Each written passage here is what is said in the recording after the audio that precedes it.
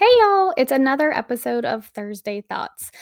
This week I am just going over 5 different kind of questions to ask yourself as you sit and prepare for Q2 planning, which yeah, next Friday, April 1st, is already the start of the second quarter of the year.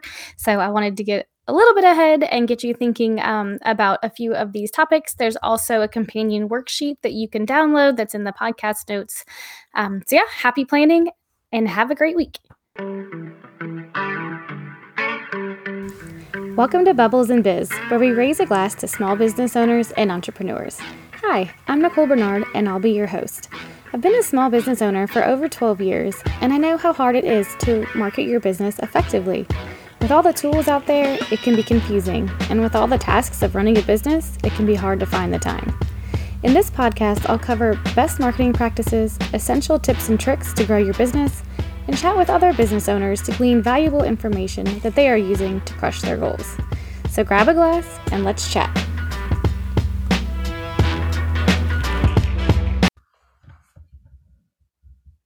Hey guys, welcome back to Thursday Thoughts. I was just looking at my calendar. Well, I've been looking at my calendar for the last 2 weeks. Well, I always look at my calendar, but looking at my calendar in regards to, Q2, the second quarter of the year, already starts next Friday, April 1st. I don't know about y'all, but Q1 has flown by. It's been an awesome, fast, moving time.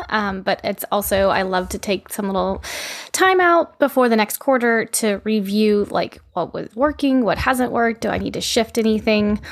So I kind of wanted to get you thinking about that, just because, if things weren't hit that you wanted in the beginning of the year, we'll need to do some readjusting so you can, still be really excited and hit your goals in Q2, Q3, Q4 for, the year. So I just had a few questions for you to kind of think about. We have a little worksheet that actually goes with this. So that's kind of fun if you want to print that out. That works too. But yeah, really just taking a little time, pour a cup of coffee, grab a beer or something like that. And, did you just think about these questions? Number 1, did you hit your goals in the first quarter? If not, why? What happened? What, came up? Were there any reasons? Or if you did, that's awesome. Number 2, does anything need to be carried over? So if you didn't hit those goals, are they still a priority? At this point in the year, do you think you'll be able to hit them? Were they not really something that was important as you thought? So should you carry them over or just let them go? That's something to think about. Number 3 was, how are your systems? That can really, make or break a lot of the goals that we set. If we have a goal to, increase our social media by, to 2,000 or something, and you're at 1,500, did you set systems of okay, I am going to get on and engage at this time, and this time. I'm going to post Tuesday, Thursday, and do a reel on Friday.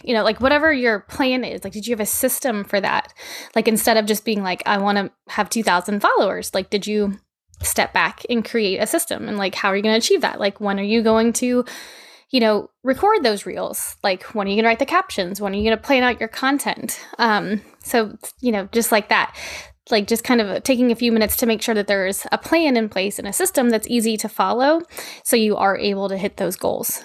And then, maybe you do have some systems, and this is number 4, do you need to update any or create any? If you're thinking oh yeah, no, I do want some social media goals, or I do want to grow my email list to 1,000, what are the systems that you're going to use to hit those goals? What processes, what steps are you going to take? It doesn't have to be anything super complicated, but it is nice to write it out. And even if you don't have time to write it out, you can speak it there's tons of apps to do it, but you could even do it straight into Google Docs. They have that speaking option. So it's somewhere, and then, hopefully down the line too, if you ever want to hire someone, you'd have those systems and processes in place, but it's always really nice to just even have them in place for yourself.